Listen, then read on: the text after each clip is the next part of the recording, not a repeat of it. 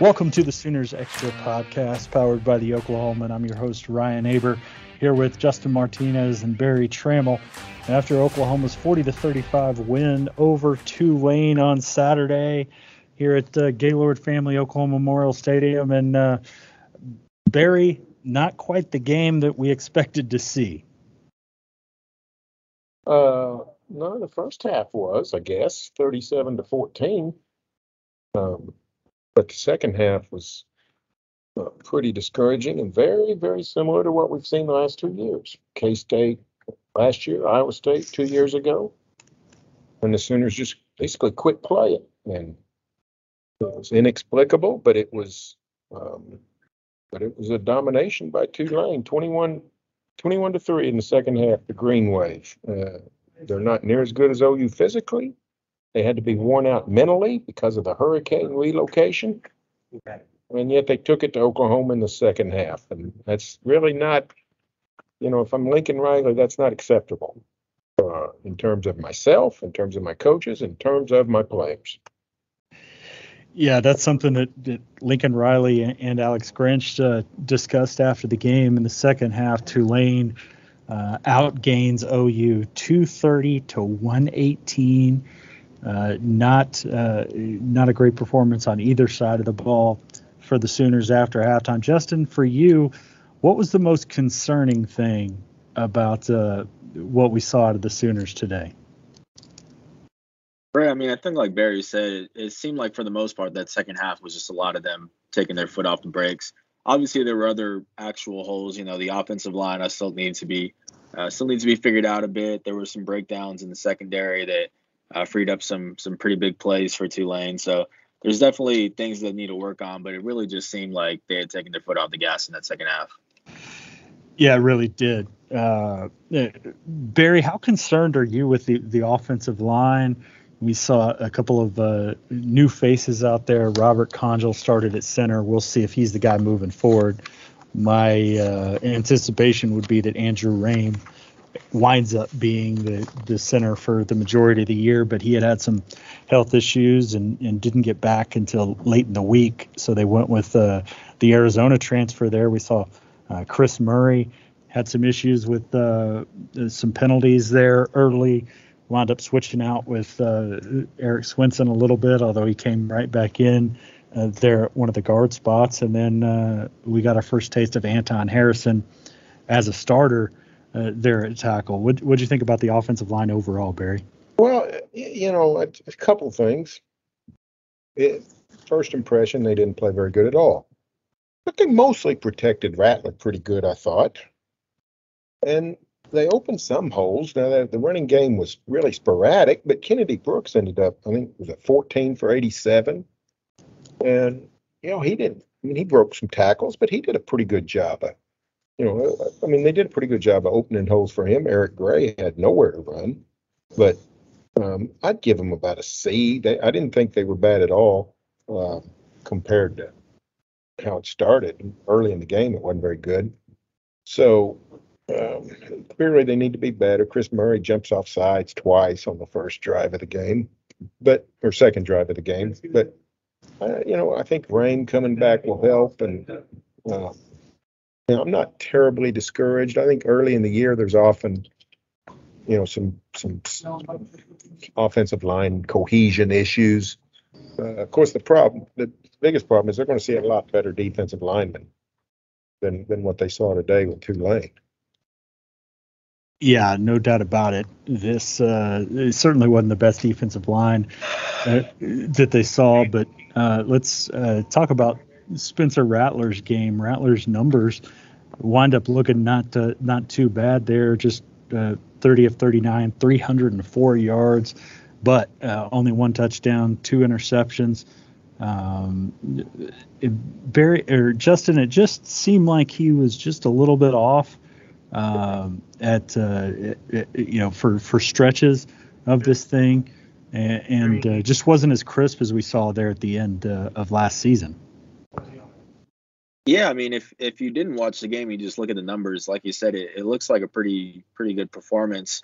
And it wasn't bad, but like you said, there were definitely some moments where You could see he was maybe forcing things a little too much. That second pass of the game, throwing to Marvin Mims in double coverage, it leads to a pick. He had another pick later in the game, and really he got kind of bailed out from a third interception late in the game that ultimately got called back. But yeah, there were just a few lapses in judgment. But I mean, overall, 30 for 39, 304 passing yards. Definitely not a bad performance, but there's for sure room for improvement. I saw he basically threw the ball up for grabs twice to Mims. One got intercepted. One Mims turned into a 50-yard play. It was great. When you see Mims do that, you can sort of understand why he's throwing the ball up for Mims. But the centers have a lot of weapons. You don't need to be taking those kinds of chances. I didn't think Rattler was very good at all today. So to me, that was a little bit of a concern. You sort of understand it. Last year, that Kansas State game, he was, sort of shaky in his first real game. Missouri State doesn't count, but he's come a long way since then. So I was fairly discouraged, I would say, by Rattler's performance today. Yeah, and it seemed like it wasn't just him just trying to fit throws into tight windows like the two that you mentioned, Barry. It was also throws that he was missing on. There's a couple there in the second quarter that just two really high and uncatchable passes sort of back to back that ended a drive really before it even started after one of those turnovers there in this second quarter. And we just didn't see the crispness out of him that we saw, that last half of last season. Yeah, I thought he threw behind a couple of guys. The second pick was he threw behind, I think it's Jeremiah Hall. He missed some open guys. I mean, he's 30 of 39, so that's whatever that is, 77%. So, the percentage was there, but still, the hype and the play down the stretch last season, he played at a very high level. You sort of expected more out of Spencer Rattler. Yeah, no doubt about it. That's about 77%, by the way, Barry, on the completion percentage there. Justin, let's stick with the offense a little bit. What about the run game? Barry mentioned Kennedy Brooks. We saw him 14 carries, 87 yards, averaged just a touch over 6. But the rest of it, not much there. Was it 21 carries, 29 yards for the Sooners rushing outside of that. And obviously, 3 of those for -6 is the kneel downs there at the end, but still to go 18 for 35 with Eric Gray, Spencer Rattler and Caleb Williams rushing. Not great, but is that something they're just going to have to live with because of their running back depth right now? Or how much of a concern do you think that is? Yeah, it's definitely a concern. I think that Kennedy really made the most of his opportunities. There were some holes, but there weren't a whole lot. He really had to break some tackles to get those longer runs. But yeah, it's just going to be something I got to do with throughout the course of the season. At least, hopefully the offensive line will figure things out and be a little bit better. But also, it's going to be on these guys to kind of make the most of whatever opportunities they can get. Yeah. What about you, Barry? What do you think about the running game? Especially, it seems like there's parts in that second half where maybe if they would have tried to run it and get, Kennedy Brooks doing what Kennedy Brooks has done, maybe you could sort of, 1, shorten the game and 2, start to put it away. But with only having the 2 scholarship running backs, it's a tough thing to balance there with what they're doing right now. Yeah, I thought the running game was so-so. I counted 24 real running plays, not scrambles, not quarterback sneaks, that kind of thing. 114 yards, 24 running plays. You should do better than that with Tulane. But wasn't awful. What I thought was interesting was Sooners were not good in short yardage, and Lincoln tried to force feed the run game. I think I counted 13 plays in which OU needed 3 yards or less, and most of those 13 were less than 3, 1 or 2 yards. And they only converted 6 or 7 of those. And 2 of the conversions were the 2 times he dialed up pass plays. So running in short yardage was the biggest concern to me. They're very successful at converting third and short, fourth and short, and that's got to change, especially against a Tulane, for crying out loud. So that's something to keep an eye on looking forward. Down on the goal line early in the game, Caleb Williams comes in, and I can't remember if it was a handoff. I think Eric Gray tried to score from the one. They stuffed him. In comes Caleb Williams. He scores on a bulldozer type play. So that's something to keep an eye on. The Sooners seem to be really needing to work on that short yardage situation. Yeah, no doubt about it. Justin, what about that Caleb Williams flash that we saw there? One, were you surprised to see Caleb Williams trot on and Spencer Rattler off there that early in the game? And two, just how often do you think we see that with the game still on the line? Yeah, Caleb Williams making a case for a QB1 with that play there. But no, I mean he did a good job of coming in and getting into the end zone. I think that Spencer had actually had an opportunity. I think it was a 2nd and 1 or 3rd and 1 also at some point in the game, and he had actually gotten stuffed. So maybe Williams has become one of those guys you can just bring in and have him punch it in from short yardage. Yeah, it'll be interesting to see how much they use that, especially, thinking back to the Belldozer days and things like that. Clearly, Caleb Williams is a different kind of runner than Blake Bell was, but interesting to see that. By the way, Barry, it was Kennedy Brooks on the no gain there right before Caleb Williams came on the field, right after the 50-yard gain from Marvin Mims. But let's switch over to the defensive side some. Barry, what to you was the most concerning thing about what we saw the OU's defense in this one? Well, I thought they did some good things. I thought they rushed the passer well. I thought they contained Michael Pratt. They didn't let Tulane run wild. There were a few receivers running open, and Lincoln after the game talked about more busts than usual. They were not very good on 4th down. Tulane had 6 4th-down plays, and only 2 of them were 4th and short. They converted 4 of the 6. In the last play of the game, it's 4th and 13, and they let Pratt scramble for 12 and a half. So even a 4th down stop was near disaster. So I thought they let down on 4th down plays, and Tulane was very hardy and very spirited, so they didn't give up, and I thought the Sooners relaxed too much at times. So I'd say maybe just the pass coverage in such situations, they just let guys, and it was easy throws. Guy goes into the middle of his zone, and he's not even moving, just turns around a little curl route and standing there, and Pratt, who's not a great thrower, he's okay, but he's not great. It's an easy pitch and catch. You got to make it tougher on those guys on 4th and 6, 4th and 7, and the Sooners didn't do it. Yeah, they just seemed a little bit off a lot of the night, and it wasn't only on 4th down. Heck, there was a couple of 2nd and 15s there early on those first couple drives that Tulane converts. I think they converted one of them for a 1st down, and the other one they gained 13 yards to put themselves in good position to pick up the 1st down on 3rd down.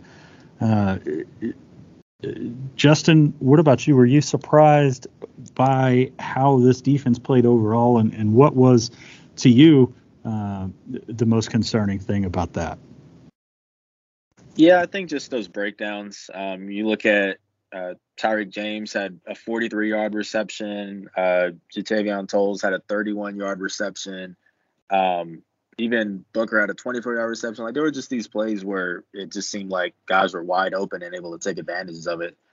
Is that just, first game of the season, and hopefully they can iron that out? We'll see, but that's definitely one of the concerns.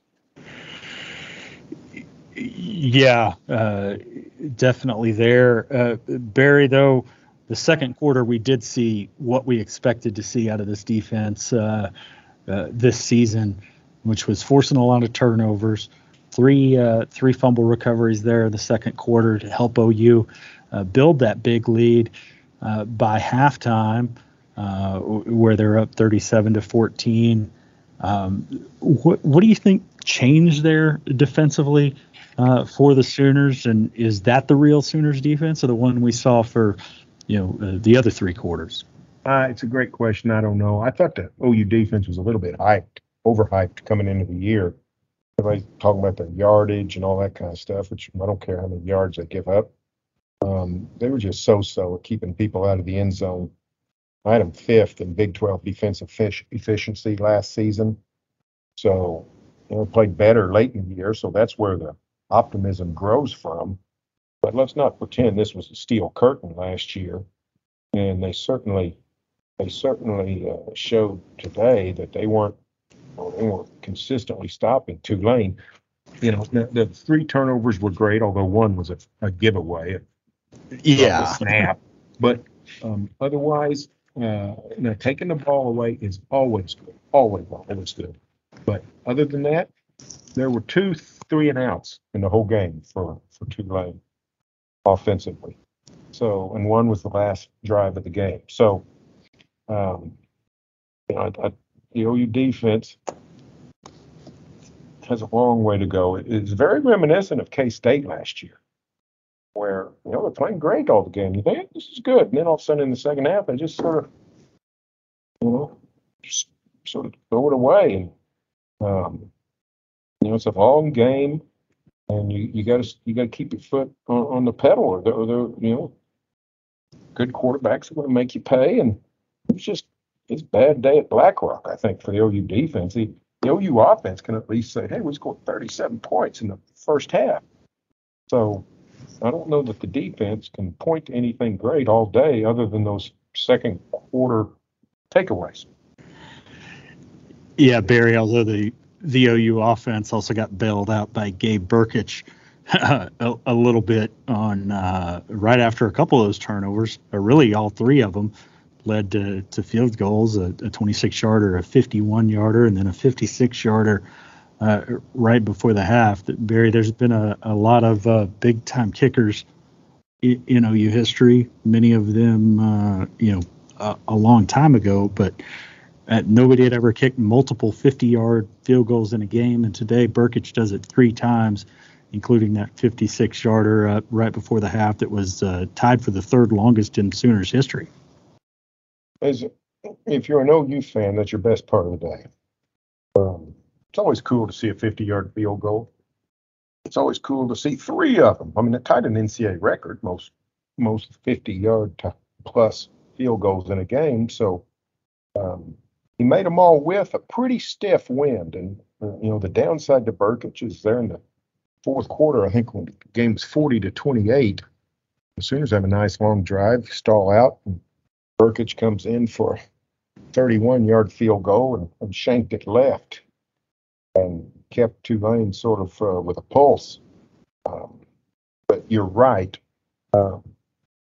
It's sort of a bittersweet thing when your kicker kicks 3 50-something-yard field goals against Tulane. You think, hey, great, we got a kicker that can make 50-yard field goals. But on the other hand why's your offense stalling out at the 35-yard line or the 38-yard line? Why does he need to kick so many 50-yard field goals? Just hand the ball off and have Rattler roll out and make first downs and go score a touchdown. So even the Burkich deal is sort of bittersweet. Yeah, I mean, just seeing the drive summaries on each of those 3 second quarter field goals, all of them came right after Tulane had fumbled the ball, and you got 4 plays for 2 yards, 4 plays for 0 yards, 3 plays for 2 yards. So just the offense just wasn't able to take advantage of those. But Gabe Burkich certainly bailed them out, and at the time you look like it bails them out, and they've got a chance to right the ship, and still come out with a big big margin there, being up 23 at half, and then things just sort of fall apart in the second. And all of a sudden, it's a game right in those final minutes. But Justin, saw a lot of first-year guys today. I think 12 first-year Sooners played for the first time for the Sooners. 8 players made their first starts at OU. Of course, a couple of those guys are guys that have been around a little bit, and Jaden Hazelwood and Anton Harrison and Chris Murray. But when you just talk about the newcomers, who do you is the most impressive out of that group today? Yeah, I mean, I think one guy that is going to continue to have opportunities is going to be Mario Williams. I thought it was a pretty solid debut for him, freshman wide receiver. Got a touchdown in this one. Wasn't able to really break free for a huge play, but still 37 yards, 6 receptions. Actually had the most targets on the team. He had 8 of them, which is a bit of a surprise to see him that heavily involved right out of the gates. But yeah, he's going to have that opportunity at least for, the first half of the season with the Oise out with that lower body injury. So we'll see what he can do with these opportunities. But solid first start for him. What about you, Barry? Any of those newcomers really jump out to you? Well, I loved what I saw out of Mario Williams.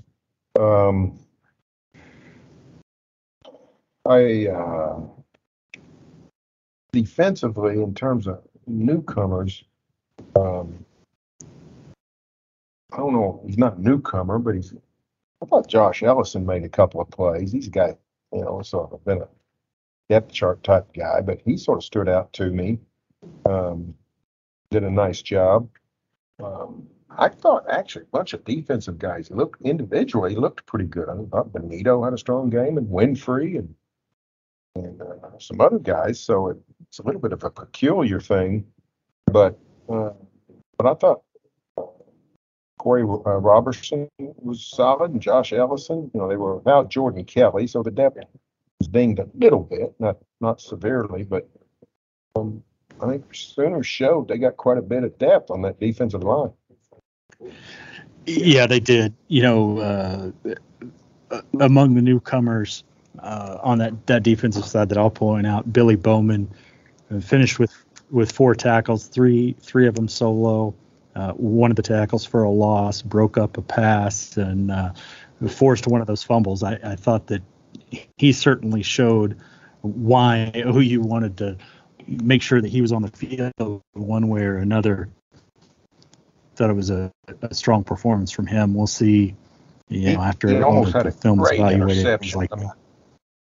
I thought he had that near interception on a great play where he makes a big leap, breaks on the ball, and wasn't really thrown his direction. He breaks on the ball and almost leaped high and almost came down with it. He looks like a player to me, Billy Bowman. Yeah, so it'll be interesting to see, the progression that some of these guys make and the progression that this team makes here moving forward. But certainly need to do a lot here over the next week to get themselves better after an overall disappointing performance in a 40-35 win over Tulane. One other thing I wanted to ask y'all before we close up here, Justin. What do you think about the way this game was received, being a late move to Norman after Hurricane Ida, the logos on the field, and some of the things that they did playing Tulane's intro video? Just what do you think about the overall atmosphere of the game, especially given some strange conditions? Yeah, class act by OU. I thought they did a good job with those things you mentioned. Having the logo out there for Tulane on the field. Like I said, that intro. Just trying their best to. This is technically a home game for Tulane, so trying their best to accommodate them on short notice. I thought they did a pretty good job of it. And Barry, we got to see an interesting uniform matchup out here. OU wore their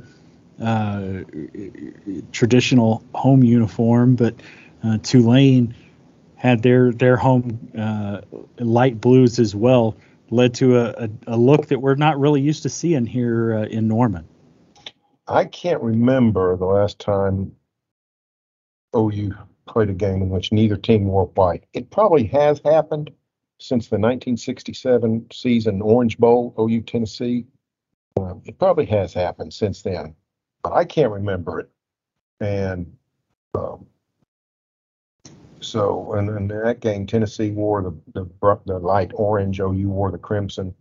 So I thought it was a sort of a good color contrast. You know, those baby blues that Tulane wore, they don't go good with white uniforms on the other team. I mean, I can see why OU would wear dark. It's a better contrast. So I thought it was a good, spectacular color setting for the uniform matchup, and the Green Wave logo there on the field was cool. So that was good, and they even had good old fashioned New Orleans weather for the Green Wave. It was about 97 degrees humidity. So I thought everybody made the best of they could of a difficult situation, and that includes Tulane putting up. We've talked a lot about the Sooners, but I thought the Green Wave's performance was spectacular. To go through what they've gone through, relocating to Birmingham last weekend, having trouble communicating back home with friends and family on campus or in their hometowns of Southern Louisiana, and then to come here and play a game like this, get down 23 and not quit. We talk about this Tulane comeback. It's not like they hit OU early in the third quarter. It was still 37-14 with 4 minutes left in the third quarter. So the game was just about over that late, and still they came back and had a chance to win. So hats off to the Green Wave.